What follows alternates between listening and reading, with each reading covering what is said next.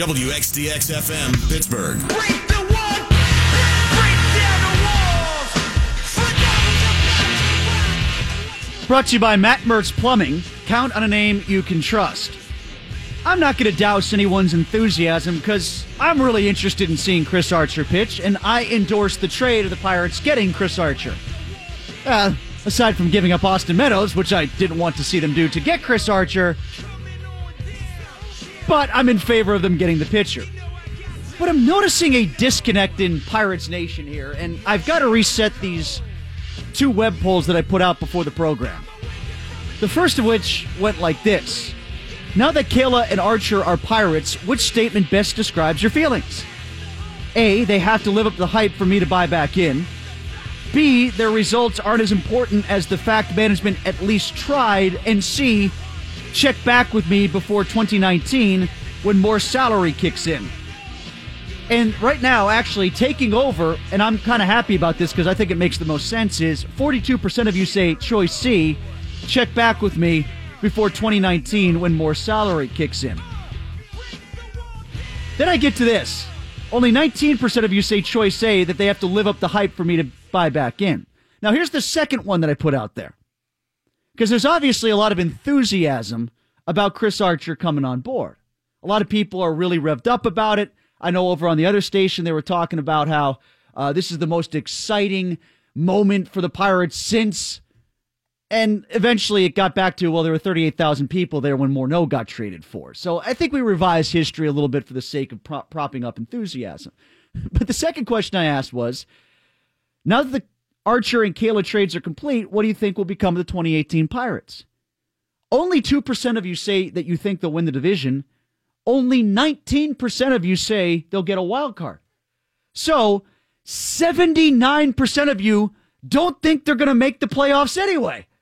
So what are we so excited about then? Like, it appears to me that we're really excited that management just did something, but we're not necessarily more excited about the Pirates' chances of making the playoffs. And I want to know what you think about that. I want to know what you think about that connection between hope for the Pirates and just being happy that management did what they did. 412-333-9939. You can also text, or tweet rather, at Tim Benz PGH. We talked before the break about the Lev Bell rap lyrics. According to Sean Gentili of the Post-Gazette, TMZ Sports has jumped on a line about just don't make me pull a shady after the previous line was all these women want my baby. As Sean writes, it doesn't take a rap genius contributor to guess that Bell in that spot could be referencing allegations against LaShawn McCoy, whose ex-girlfriend's lawyer says he orchestrated an attack on her, as the AP report in January. If that is in fact the case, as opposed to like Slim Shady or something like that, then I think Lev's got some splaining to do. Now, have we gotten an explanation? Have we gotten it? I'm blocked from Lev's Twitter account. Has he explained this at all? Because if that's what he meant, that might be a problem. And we also talked about the helmet rule quite a bit. The helmet rule coming into play last night twice already in the Bears and Ravens game. I think it's the biggest issue facing the National Football League today. I think if you look at all the problems facing the NFL, all the questions facing the National Football League, that if you were to parse the anthem, the pace of play, gambling, how that might affect them, issues off the field with players like we just talked about, all that pales in comparison to the confusion that it'll take for players to surf through before they know what to do with their helmets. If you're talking about you got to figure out whether a running back is lowering his head to protect himself or to deliver a blow, we're going to have games that last forever. We're going to have players ejected. We're going to have questions come into play about the veracity of outcomes because people are going to think games are fixed over who stays and who gets booted. To me, this is the single biggest issue facing the NFL. 412-333-9939. Let's go to Rich in Homestead. Rich, you're on 105.9 The X. Hi, how's it going today? Good, Rich. Just a comment about the Pirates.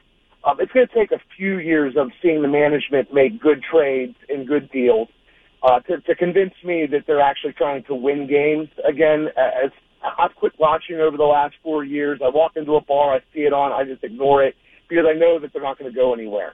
It's going to take a few years of them actually making good trades to prove to me that they want to win the games again. So do you think a lot of people are this excited about Archer coming on board because they believe that he's going to be here for the next 2 years of that contract?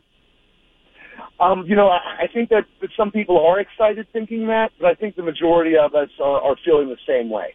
That it's going to take a few years for us to actually see that they are trying to win again. Yeah, thanks for the call. Thanks for the call, Rich. I think that if you are going to believe that, then next offseason is very important because, as I outlined before, it's not unprecedented for the Pirates to acquire talent at the deadline when they've been in contention. They've done it.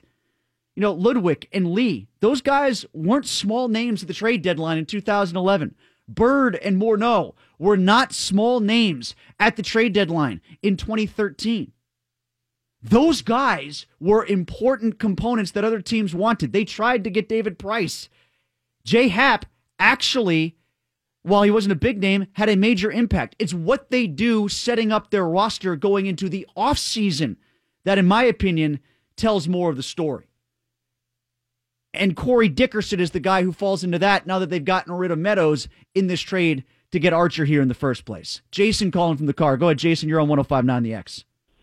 Yeah, Tim, with respect to the helmet thing, college football has had the targeting rule for, 5 or 6 years now, I think. And there have been a lot of games that are, decided by a defensive player being tossed because it's a really ambiguous rule and it's enforced differently. I hate to see these kinds of rules where it's a judgment call and every officiating crew is going to handle it differently. People are going to interpret things differently just like they do a catch. People are going to interpret the helmet hit differently just as they have over the years. And the problem is now, as you just said, there's a much bigger price tag attached to the flag. And that is a real issue. I think my mind was wandering there. I apologize as you were talking because I was trying to figure out, wasn't there I don't know if it was Roquan Smith or maybe it was an Alabama linebacker, like a really good linebacker in a big game last year got tossed for something like this early. And in a bowl game a couple of years ago, Joey Bosa was tossed from the game, I think, on the first series for a pretty questionable hit. And that's the kind of thing that's going to happen. And, that can clearly sway if you lose a key defensive player early in the game, a huge impact on the outcome. Yeah, and if I remember, it was a Chubb maybe at NC State. I think he might have gotten tossed too. But, yeah, there were quite a few impactful moments on the college ranks with that. Mike in Penn Hills, you're on 105.9 The X. Mike, you there? Mike is gone. Let's go to Philip in Whitehall on Archer. Hi, Philip. Hey, Tim. How you doing today? Good. How are you? Good, thanks. Hey, I think people will come out in flocks to see Archer and buy in right now because, like you said, they are new. They're former All-Stars. They're big names. They got the two best pitchers on the market right now. So, yeah, I want to go out and see them too. However, will it turn into the playoffs this year? I don't know. I think you still need to see the pieces they gave up for one, which aren't major pieces now, but I think it may be another half a season. Well, I think Meadows is a major piece this year if somebody gets hurt. If one of the three outfielders gets hurt the rest of the way, not having him is going to feel like a major loss. And I would also say he would have been a major component next year because he probably would have been a starter at that point. Now, if you're talking about the excitement level being a bridge from this year to next, then I think there's still more to be proven. They have to keep Archer and his price tag the next 2 years.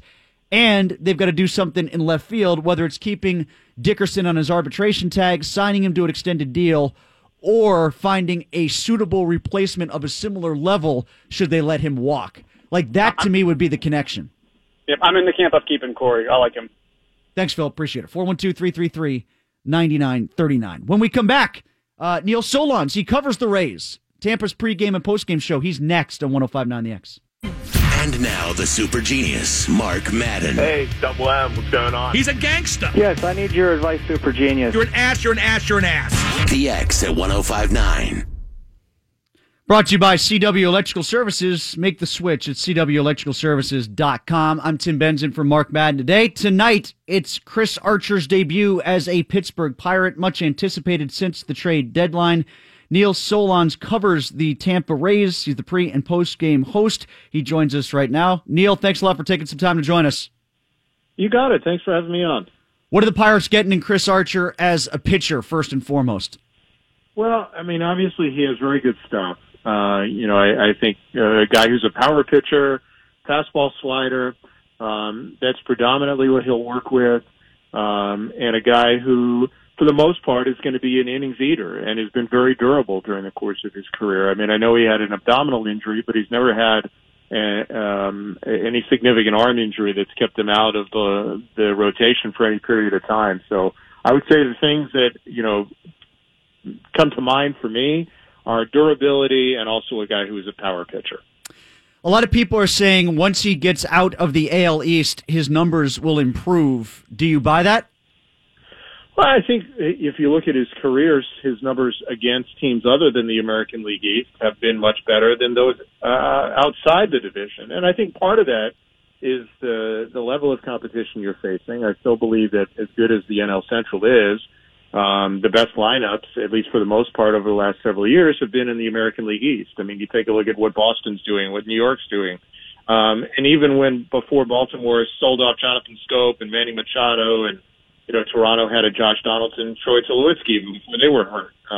Those are very formidable lineups, and to face those teams 4, 5, 6 times a year and then have to do that over multiple years, they get multiple looks. So I do think it's going to certainly benefit him at first.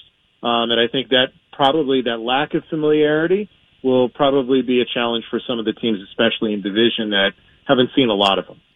I've heard two things on Archer this year, Neil, and you tell me which one is more true. One theory is he's relying on his slider too much and he should be throwing his fastball more. But I've also heard that his fastball is being hit at a greater rate than what it normally is. So what should the Pirates tell him to do? Well, I think if you look at what Pittsburgh has done with a lot of their pitchers, I think probably the biggest thing is that I saw was he hasn't thrown his fastball in as much. And I think if you look at what the Pirates do, they get a lot of fastball usage, but they also work in. And I think, Chris probably worked away a little bit more frequently this year than he had maybe in the past. And I think because of that, maybe he started relying on his slider a little bit more. And that slider was used probably so much more frequently that it became, hit a little bit more too. I think if he uses his fastball inside more, it probably will open up the slider away. Now that's easier said than done, but I know Ray Searage from his time in the Rays organization. I know he's a very good pitching coach, and I certainly think he's capable, Chris is, of making the adjustment. And look, even if you have a scouting report, if you haven't seen something in person very often, it's not like Mookie Betts or Xander Bogaerts or guys like that who've seen him so frequently. The guys in the National League Central, and for the most part, the National League in general, will not have seen his stuff that many times and have gotten as much of a feel for it. A lot of people in Pittsburgh have wondered, as it relates to Archer and where he is in his career, why would a team that's trying to rebuild give away a pitcher who had been an all-star that still has 2 more years on his contract that is, frankly, pretty friendly for an alleged top-of-the-rotation guy? So you tell me, why were they willing to do that? Well, I think there are probably a couple of reasons. I think the return is the big reason. I think, look, Pittsburgh has it for, I think beauty's in the eye of the beholder. And I think in the Rays case, the Rays felt that, they don't have the set outfield that Pittsburgh does right now with Polanco and Marte. And obviously, they made a decision on Corey Dickerson, that actually put Austin Meadows really in the position he's in. And I think the Rays believe that he'll be a good fit for them. The same reason they believe that Tyler Glasnow, even though he had struggled in Pittsburgh, that they believe that, he has that supreme stuff. They can work in this division. And I think what the Rays are trying to do, they're in, because of the division they're in, because they face the Yankees and the Red Sox, they feel they need a wave of talent. And they're trying to get as many pieces that they think are as close to Major League ready as possible. And I think the possibility of getting 2 current pieces and then 1 future piece that will help them over the long haul, I think probably for them, they weren't looking to trade Chris, but I think in their eyes, the return was too good to pass up, so to speak. You said a lot there, Neil, a lot of which I want to get to. So let's tackle this piece by piece. Again, Neil Solondz is joining us.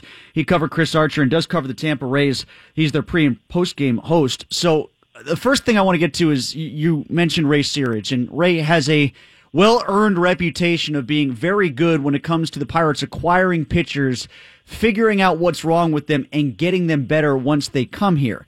At times, though, there have been prospect pitchers that haven't gotten as much out of their stuff as people have hoped that they would. Like Garrett Cole became a lot better when he went to Houston. Maybe Jameson Taillon isn't where he should be just yet. And, of course, we look at Tyler Glasnow and say whatever happened there, he should be better than what he ended up being.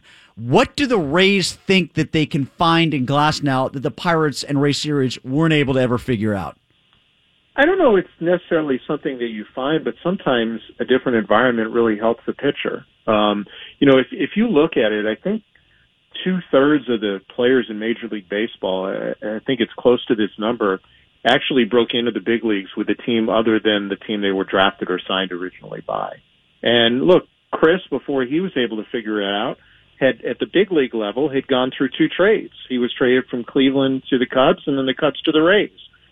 So sometimes that's just the way that baseball is, that hearing a fresh voice and hearing it from different people, and sometimes maybe an organization may just sour on an individual. I'm not saying that Pittsburgh did, but I think the Rays look at the stuff that Tyler has and believe that, they can hopefully get him on track. Now, there are certainly things that he has to work on, but I think the raw tools that he has, he has elite stuff. I remember a conversation I had with Jake Bowers, who is a talented young first baseman for the Rays.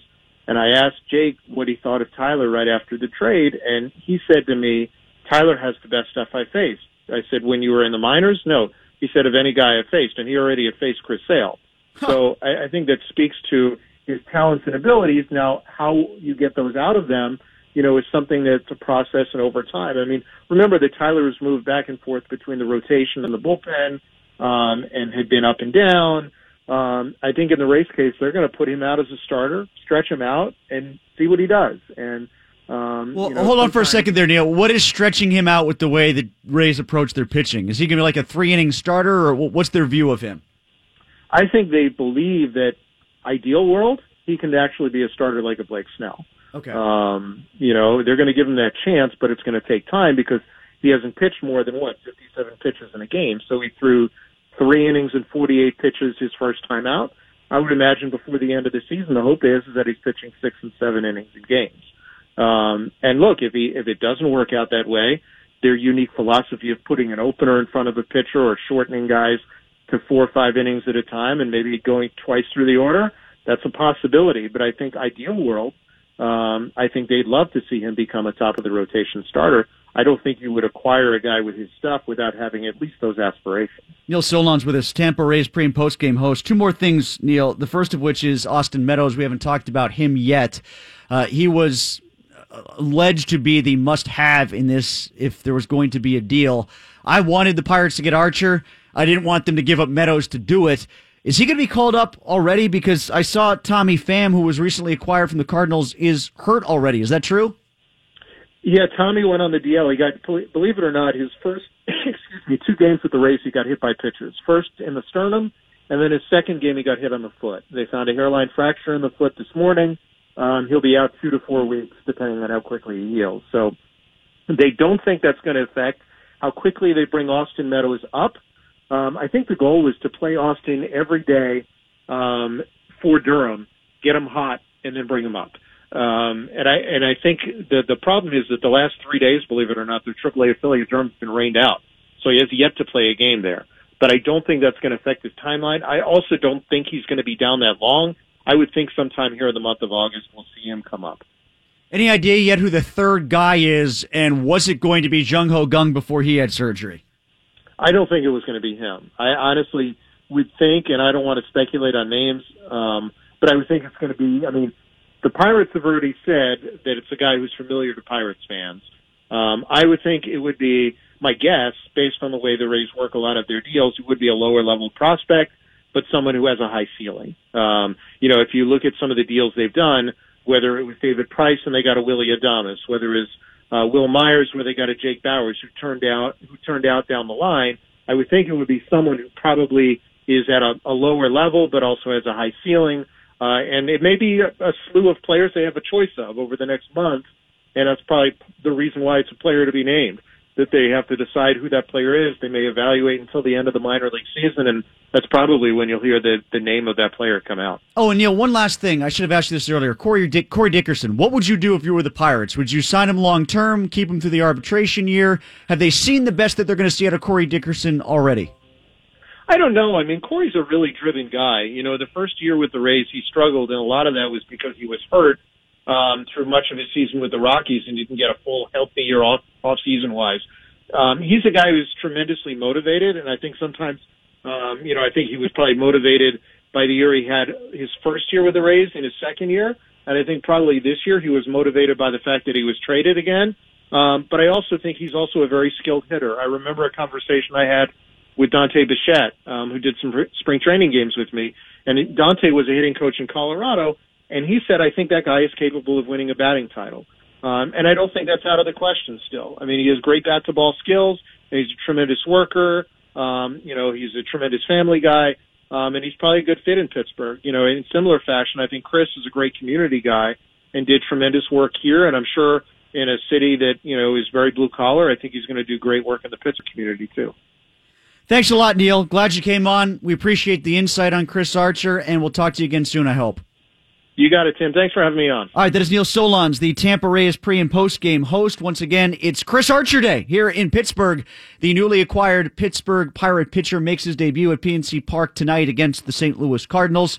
Again, I'll ask the question of Pirates fans. There's a little bit of a disconnect here based on what we're seeing in our web poll results. Everybody is so excited about Archer making his debut, but last time I checked, 80% of you don't think they're going to make the playoffs still anyway.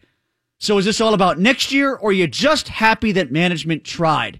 Do you not care about the actual results? 412-333-9939. We'll talk about that when we come back, and a little bit more on the helmet rule fallout from last night and how the Steelers are reacting out in Latrobe. That's coming up next. Tim Benz in for Mark Madden. And now the super genius, Mark Madden. Finishing his checks, causing a constant commotion. Hey, Mr. Man, how you doing? Sometimes I'm so damn dumb, I wouldn't take a phone call from me. The X at 105.9. Nothing makes me happier than coming on the Mark Madden Show and being able to talk about rap for 4 hours or 3 hours as it relates to football. But, all right, I need some help on this one. So the entire internet thinks that Le'Veon Bell took a swipe at Shady McCoy in his latest song. Is it called Tabled? The Table? The Table. Okay. By the way, we are brought to you by Chipina Restaurant and Cigar Bar, the city's best seafood and chop house located in the Strip District. Because he's got these lines in here. We're not able to play around. If you play around, get exposed. I got homies there to take you out if certain information gets disclosed. All these women want my baby. Just please don't make me pull a Shady. And the conventional thinking from people in the Post-Gazette, TMZ Sports, Sporting News, that this is a swipe at Shady McCoy and his situation where he is alleged to have hired somebody to beat up his girlfriend and put her in the hospital. Now, I have had tweeted to me on a number of occasions that it's not that. It's about Slim Shady, like Eminem, the persona, the Eminem persona, Slim Shady. This is where I very easily and willingly plead ignorance. Tell me what the reference is from the Slim Shady persona where he hired somebody to beat someone up, especially a woman. And I won't mention it again. I don't know what it is. So tell me, and I will tell the internet on your behalf that this has nothing to do with Shady McCoy, and we can move on. 412-333-9939. Is there a song? Is there a lyric? Is there an example? Is there a real life thing that I don't know about? Because it's not just me. Everybody else out there is saying this is to do with Shady McCoy and not Eminem. Now, the other rap-related item, as it ties into the NFL, is apparently on EA Sports. There's a song that they've got as background music or something, and Colin Kaepernick's name was edited out by EA Sports. And Twitter went into a frenzy. Oh my God, how could you do that? How could you change the music just to get Colin Kaepernick's name out of this? This is an agenda. This is horrible what you've done. Well, what they were doing was trying to not get sued. So in an effort to not get sued and get themselves in trouble, they got themselves in trouble. So it's like, what's worse? Thinking you're going to get sued by Colin Kaepernick because you can't use his name in the song, or thinking that you're going to be attacked by the PC police on Twitter? Now, they've already apologized, apparently. And to be fair, I guess they've left names in there that they probably should have taken out for similar reasons, if that's their true explanation. But the Colin Kaepernick cops out there, how did this guy turn into such a friggin' martyr? Seriously. How did he turn into such a martyr over this? I'm sorry. That's part of the reason I can't get behind the whole kneeling thing for the players as much as everybody wants me to. I can't back Pig Socks guy on this, and I'm not going to make him into a martyr. 412-333-9939 on that as well. Now, if the NFL, on the topic of them getting sued, is really concerned about the future of the concussion issue and whether or not they're opening themselves up for future legal exposure, then they're going to have a crisis on their hands at the end of the season. Because, and this has gotten a lot of attention, a lot of response. We've taken a lot of phone calls on it today, and I think I still got time to take a few more if you want to get in. But we've had a lot of people give us feedback already after one preseason game on the helmet rule, and that's probably wise, because you better be ready for major controversy a lot of the time. We have had 2 penalties already as it relates to helmet hits from that Bears-Ravens game last night, and you're going to see dozens and dozens more, and it's going to happen on a much grander stage. By the way, Lamar Jackson, interception, 3 sacks, threw for a touchdown, had a couple nice runs, mixed bag debut for him. He is exciting to watch, but he's not as close to the, finished project or polished project that people were anticipating, it seemed like, when all the buzz was happening about him in minicamp, to the point that they're going to push Joe Flacco out. But that's sort of an argument for another day. Maybe we'll get into that more on Monday. But let me give you some quotes here from Art Rooney II in the Post-Gazette on the whole helmet thing. Art Rooney says, "There's no denying it's going to be an adjustment for everybody, players, coaches, officials. I think there will be a feeling out period here. I would guess penalties are going to go up in the preseason, maybe early in the season when people are going to adjust to this. I hope we get to a point like we have with other rules. Players adjust, coaches adjust. The bottom line is, when they started in this discussion in the spring, they put video out there of hits that should not be in the game. There shouldn't be an enormous amount of plays, but there is no question there are plays we don't need to have in the game." And, I hope that's the case. I hope Art is right here.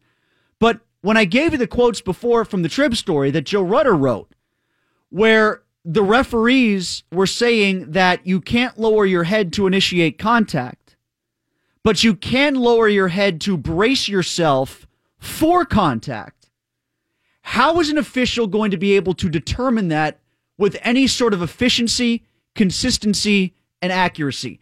How do they do that?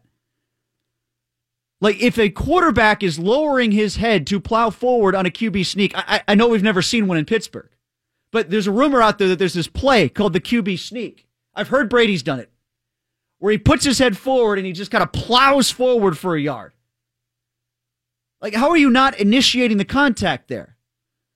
And if we're going to be so fine line about how we're interpreting rules as they were with Jesse James with the catch rule a year ago, then how is that not exactly initiating contact?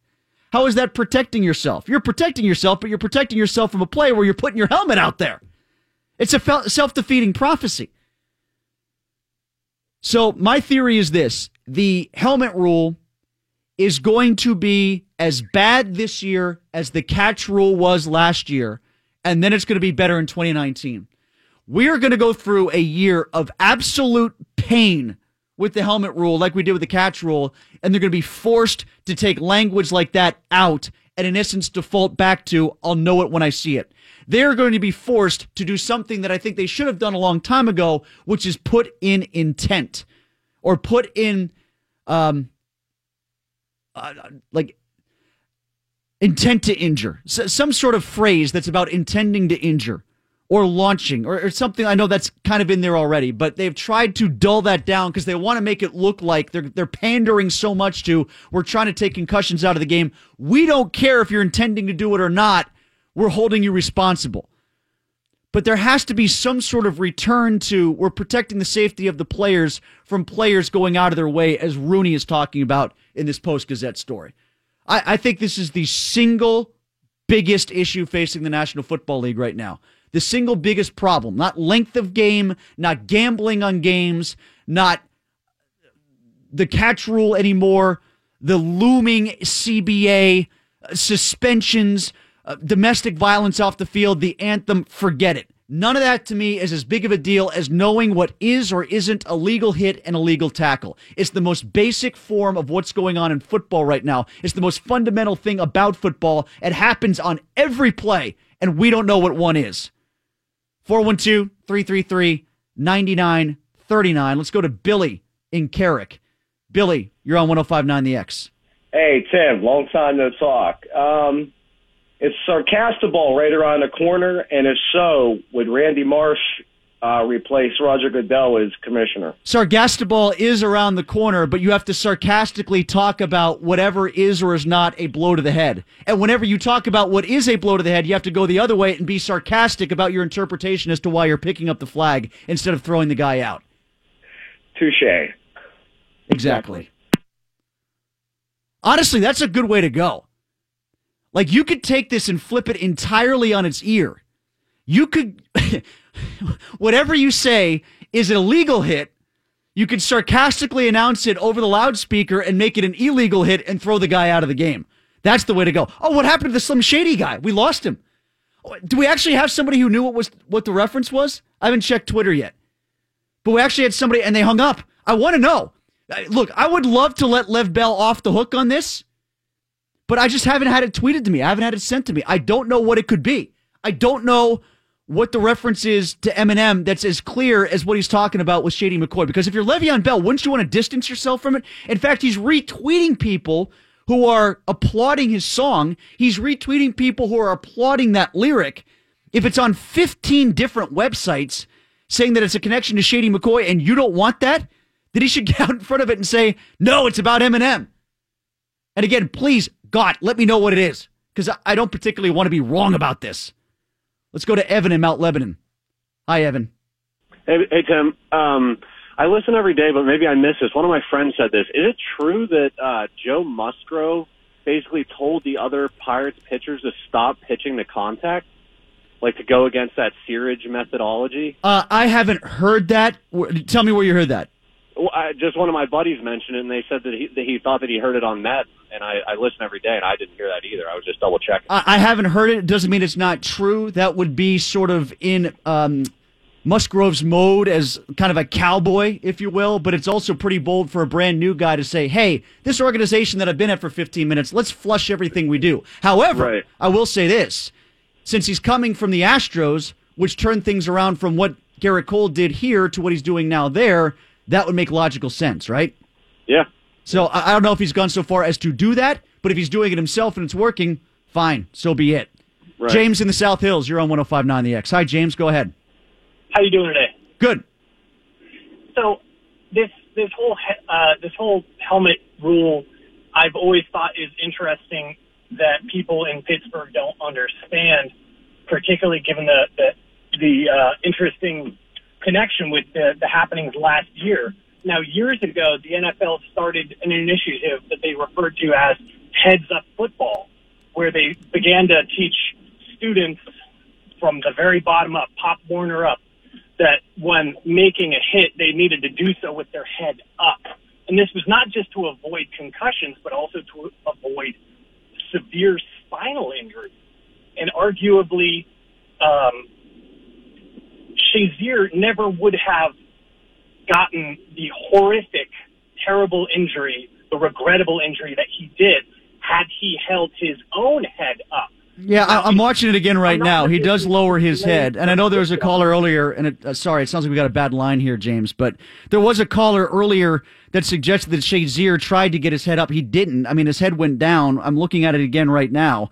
And Rooney did reference that. And Rooney referenced in his quotes, the Post-Gazette, it's more about guys using their helmet as a weapon. To your point, the extra extent that they have gone to infers otherwise, that they're trying to make it more about good tackling. My biggest concern, and I've always said this, is the next guy who to unfortunately die on a football field is not going to be a wide receiver who's hit in the open field. It's going to be a defender who's spooked about getting a helmet-to-helmet penalty and lowers his helmet to avoid a penalty and puts himself at risk for a broken neck. Let's go to James in Bluefield. James, you're on 105.9 The X. Hey, how's it going? Good, James. So I was thinking the helmet-to-helmet rule, would it be better if there was a qualifier that if the contact occurred below waist level, that wasn't a penalty? Wait, say that again? I'm sorry? So would it make more sense if there was a qualifier that if the helmet-to-helmet contact occurred below waist level, like both people had their heads down, such as in a quarterback dive or that? Yeah, so you're saying like if the quarterback were to lower his head below the opponent's waist? Yeah. And on a QB sneak, or like a running back in the open field were to lower his head beyond the waist of a linebacker? Is that what you're saying? Yeah, basically the guy's going down protecting himself, and there's contact there. It's not a penalty. He wasn't trying to use it as a weapon. Yeah, but then you're adding another layer. You're adding another layer of confusion to the language there, because the refs are looking for the act of lowering it, not the point of impact after they've lowered it. They're looking to get rid of the act. So I think that makes it all the more confusing. Thanks for the call. I don't know what you do.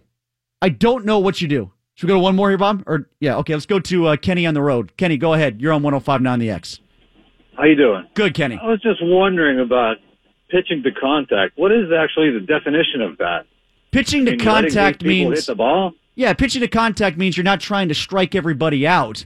You know, that you don't want, you're going for movement within the zone to try to get people to induce a swing at a ball that you're not necessarily trying to blow by them, but you're trying to get weak contact, like a pop up the other way or a ground ball to somebody at second base or something like that. Yeah, I mean, like pitching to contact is basically like throwing it, let them hit it. Well, yeah, it is. I'm glad we summed up the show on that.